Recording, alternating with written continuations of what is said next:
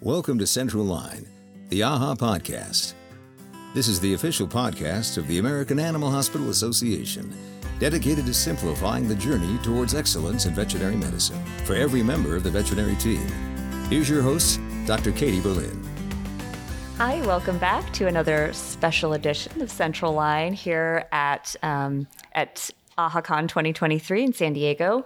We are recording a number of sessions here just because it's so much fun to be in the same place as so many amazing people. We have some really dynamic speakers here at AHACon this year and who also have a ton of clinical knowledge to share.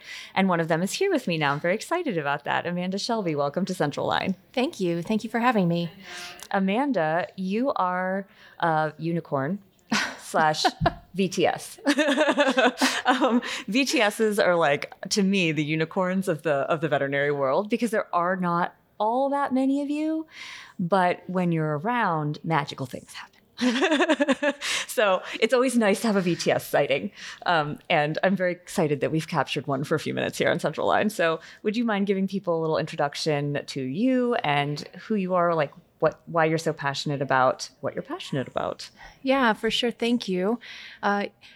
Unicorns make me think of Amy Newfield. That's true. Yeah. Yes. Yeah. And she's definitely, I would say, ranked higher on the unicorn magic list than I would classify. Don't have a hierarchy. Oh, okay.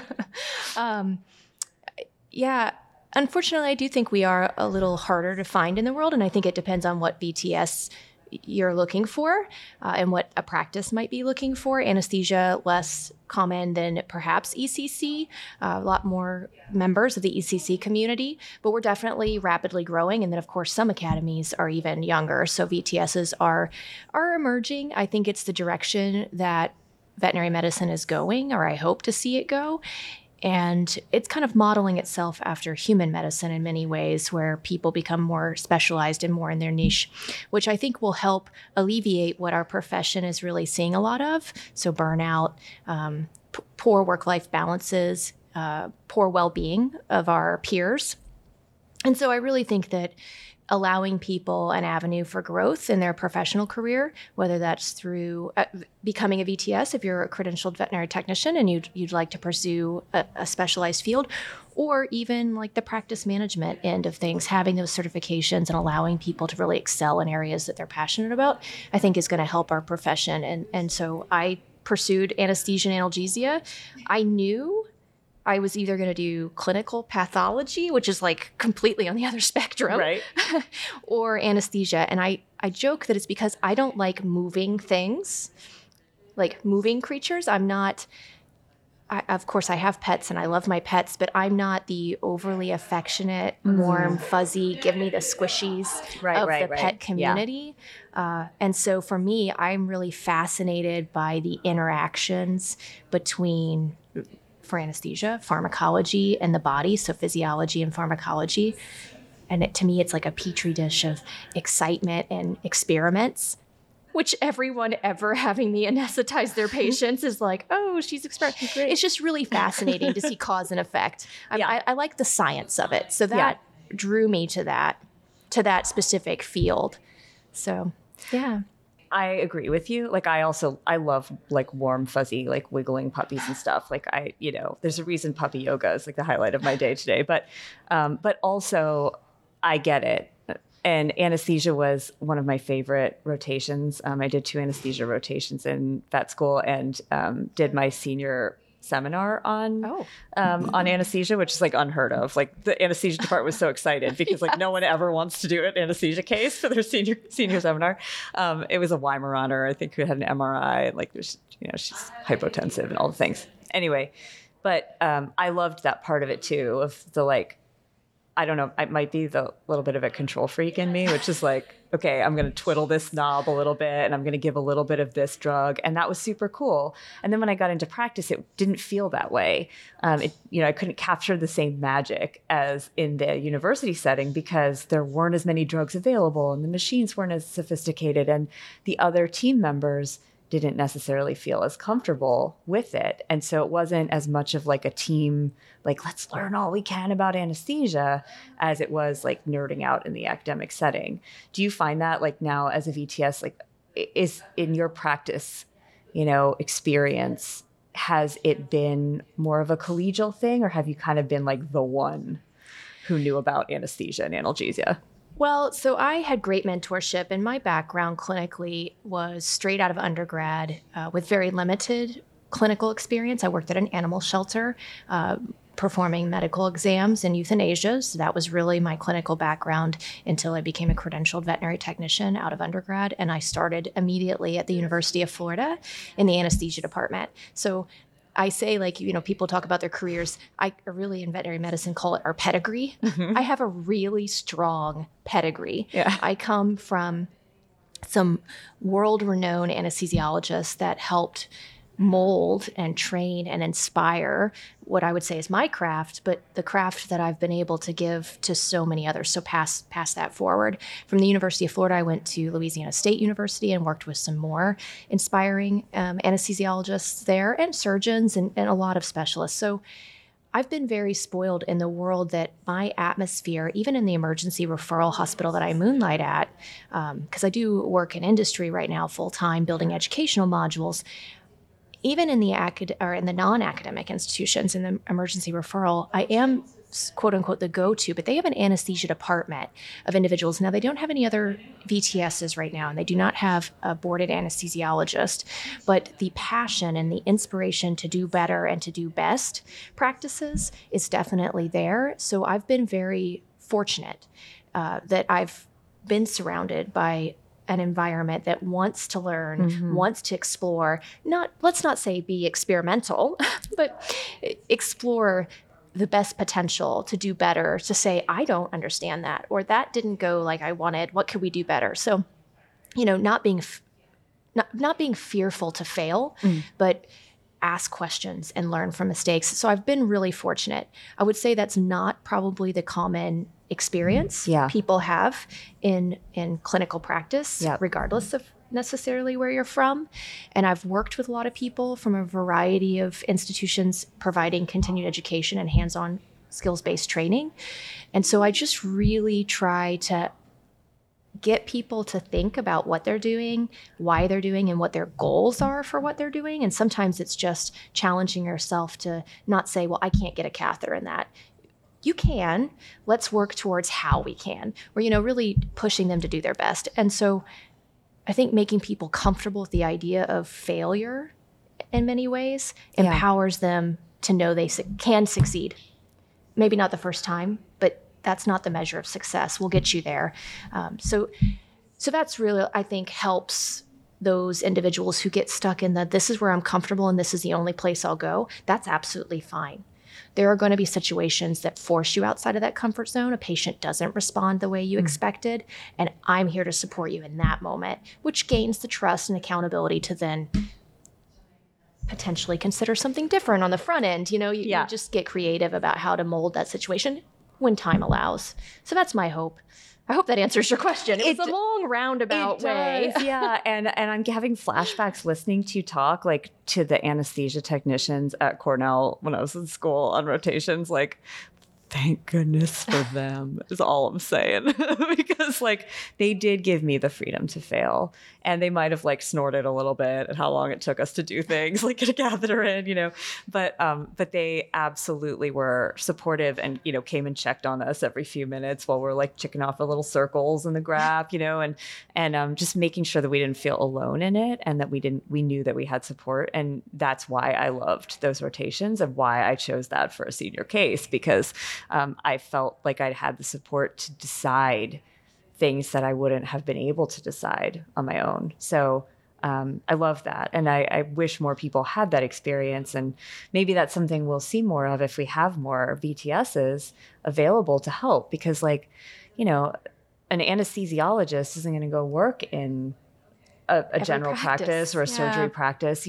There's so few of those. And a VTS who's really experienced anesthesia and analgesia can teach a whole team so much, so including the veterinarians. I would have killed for one of you in practices. So I wished me an Amanda. I just didn't know it was you that I was wishing for. So the theme of, I don't know if this is related to that answer or not, but theme of this year's AHACon is level up. And it can mean so many different things to so many people on a personal and professional level. But I'm curious to know what leveling up looks like to Amanda Shelby. Yeah, so I think it's really important that we challenge ourselves to try to work outside our comfort zone. One area that I have found myself professionally gravitating towards or into is building educational modules for a global audience. My opportunity with Think Anesthesia has allowed me to do that. And while that's now changing with new ownership, I don't have any formal training on how to educate someone. And so I've kind of done the trial and error and stumble and listen to others and self-search and try to find ways that capture people's attention graphically, verbally, different cues, And so I really wanted to formalize that and do better in how I build modules and the different assets that I've built. And so I applied to grad school in a completely different field. I am a scientist surrounded by scholars. There is so much subjectivity that is driving me crazy, but it really forces you to work outside your comfort zone to get better at what you don't know how to do. And so it's a master's of education in instructional systems technology. And I'm hoping that I just started. I'm 5 weeks in. My hope is that it makes me level up. It allows me to build a skill set where I have not been able to build formally to improve what I have been fortunate enough to stumble into and have done well. But maybe I'm still doing a disservice to my community because I'm not formally trained to do it. The same thing with anesthesia in a simple context. If you don't understand pharmacology, that is absolutely okay. It doesn't mean you're incapable of performing anesthesia, but I would challenge you to try to level that up so that you can recognize side effects of medications or unexpected side effects or a patient not responding the way you would hope it would respond so that you can do that patient more justice in providing optimal care. So leveling up to me is just really biting off more than you can chew. It's been more than 20 years since undergrad, and here I am in a graduate level course, completely in a different field. It is intimidating. Again, terminology. There's terminology that we're expected to know in these graduate level courses that is not terminology that you know unless you have an undergraduate degree in that field. So just whatever it is, stretch your comfort zone, chase your dreams, and try to do better. And that doesn't have to be a huge jump into a subsequent degree. It could be just as simple as making sure you take care of yourself after you go home. It can be whatever you need to define, but I think that's really, on a personal level, what we all should be achieving. Professionally, I would love to see our profession model itself maybe a little bit after some human. There's positive negatives to the human medical world, but I would really like to see coast-to-coast credentialing. There's all these things. Coast-to-coast credentialing, standardization, support of all members of the veterinary care team, receptionists, front door to back door. Give receptionists medical-based training so that they can explain bills to clients. They understand the difference between a radiograph and a CAT scan and why those bills might be different, why there was 3 views for that chest versus 1 right lateral radiograph for an abdomen, and why you're searching for that and maybe what context. Empower every member of the veterinary care team to do the best they can, including the pet parent. The pet parent. Yes. And the pet. Empower them to be a cooperative member of the team. This AHA podcast is brought to you by Care Credit. Care Credit understands that all veterinary teams are busier than ever. To help patients get the care they need, the Care Credit Health and Pet Care Credit Card allows clients to access a budget-friendly financing experience anytime, from anywhere on their own smart device. They can learn, see if they pre-qualify, apply, and even pay if approved, all on that smart device. With just a tap, they have a friendly, contactless way to pay over time for the services and treatments their pet needs, whether it be a general, referring, or specialty hospital, as long as they accept the Care Credit credit card. That's an area I'm super passionate about too, is really making things, setting people and pets up for success. Yeah. And that's something that I think a lot of veterinarians feel intimidated by doing because it takes time. Like talking about that stuff takes time. Making sure pets feel comfortable before we start messing with them takes time. But in the long run, it saves time. And also, you're not alone in this. Like veterinarians are not alone in it. And this is where the veterinary team can really come in handy because, man, the veterinary teams that I've worked with, like they understand animals and their body language. And that's an area that I feel like a lot of veterinary team members are willing to try to level up in if it's brought to their attention that it's something they can do. And learning how to read patients and how to communicate that to their people is as essential a skill as knowing how to safely anesthetize them or treat their diabetes or what vaccines they need. We're learning that now, and I just think that's fantastic. To me, that's leveling up. Yeah. You didn't ask me, but that's... No, I love it. But so if you had a wish, because Veterinary Technician Week is coming up, I think this is going to come out after Veterinary Technician Week, but we're recording it in September. And so it's around the corner. We have the first AHA Technician Utilization Guidelines. They're going to be released on October 1st. Very exciting. Yes. And so technicians are in the headlines a lot right now, various issues up for debate. Like I'm making air quotes here because I do that a lot. Even though I know what you're going to say. Yeah, the mid-level practitioner or title protection. You had talked about coast-to-coast credentialing. If you could make one wish, like it was your birthday for Veterinary Technician Week, blow out a candle and have it come true, what would it be?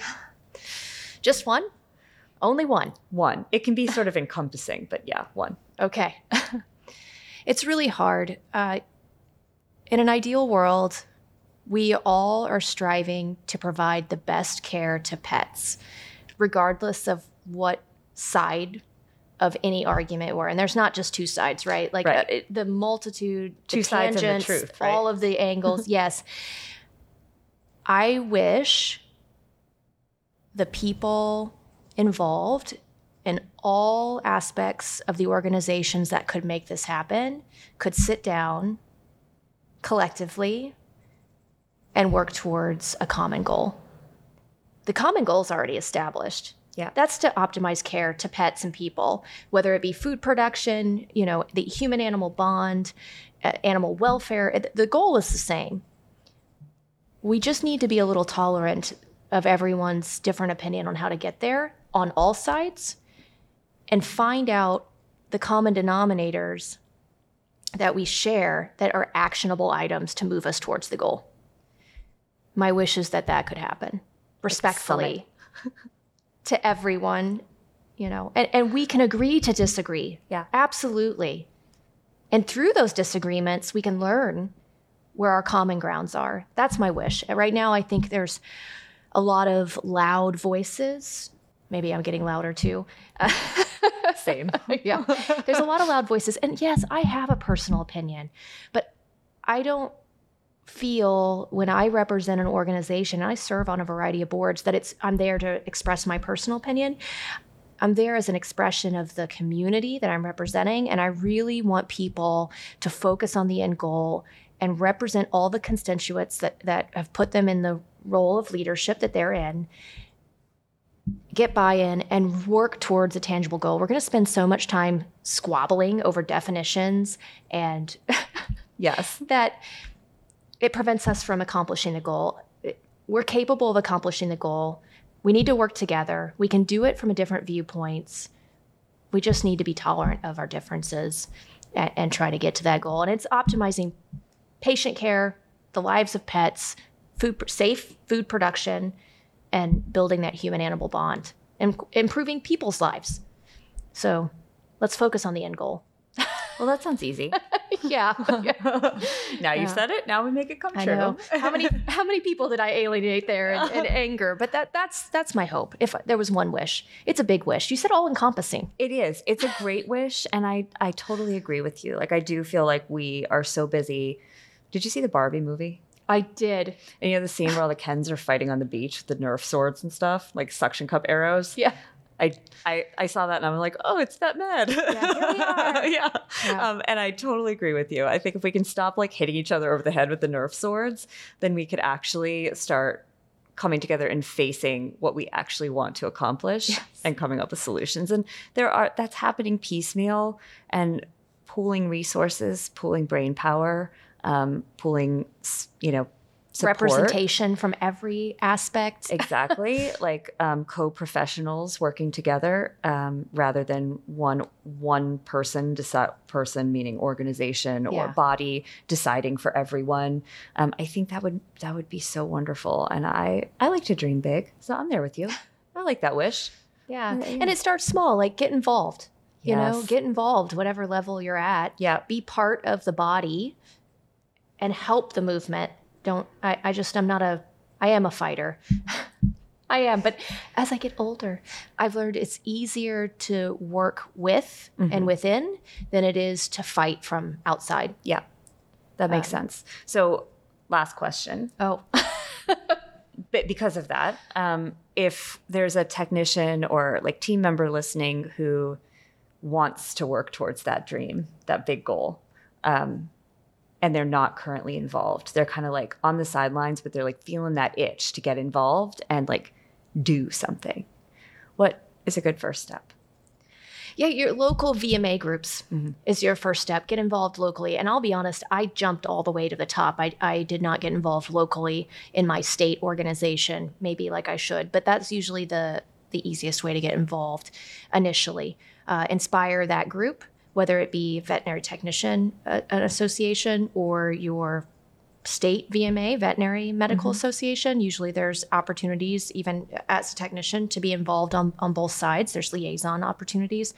Any professional credentialing body, AVMA has opportunities for involvement.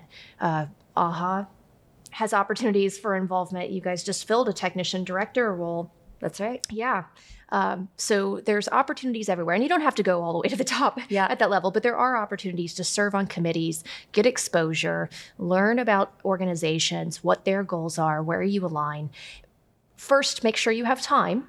Reflect on what kind of time and energy you have to dedicate, because a lot of times these things can become quite encompassing from a time standpoint. But sometimes the smallest involvement allows you to find an area where you can be most impactful, and then moving from there. And that's where I would start is be involved. Sometimes it's just being on forums and Facebook groups. Facebook, we are the Facebook generation. Yeah. Being an active forum. The kids nowadays, they do other things. Yes, they're on TikTok. Twitter and and I'm not on Twitter or TikTok. I don't know. But getting involved in those organizations, sometimes just as a member, observing the conversations, listening to recognizing names and voices in those areas, asking questions. It can be as simple as that level of involvement to actual service. I would encourage you to serve, but sometimes it's just being aware. Heightening your awareness as initial involvement, at least from a starting point, I would say. I love that. And once you're involved, you can sort of shout out to other people who might want to get involved and help open the door for them too, which has definitely happened with me. And I actually knew I wanted to talk to you because when I had posted something about AHACon on my social media on Facebook, because #old, Tasha McNerney, who's a mutual friend, had said, "Oh, the wonderful Amanda Shelby would be there." And I was like, "Oh, I got to talk to her." And that's what I love. So many people I love will reach out a hand and say like, "Hey, I think you need to meet this person." And I love that. Tasha's outstanding at advocating for others. And I think that's really important. Yeah. And when you join those groups, you start to recognize who is really there serving your common goal. Yep. And if your goal is to empower others, you'll find others that are showing you ways to do that. And she's one of those individuals. So I look up to her a lot as well. Yeah.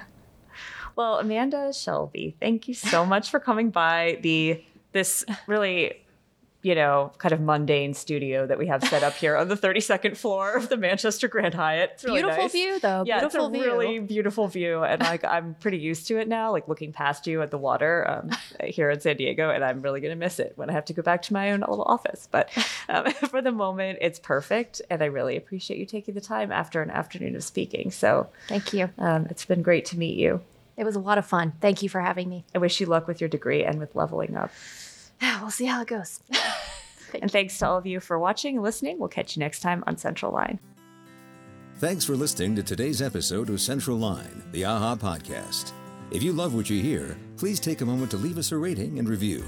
For more resources to help you simplify your journey towards excellence in veterinary medicine, we invite you to visit AAHA.org. That's AAHA.org.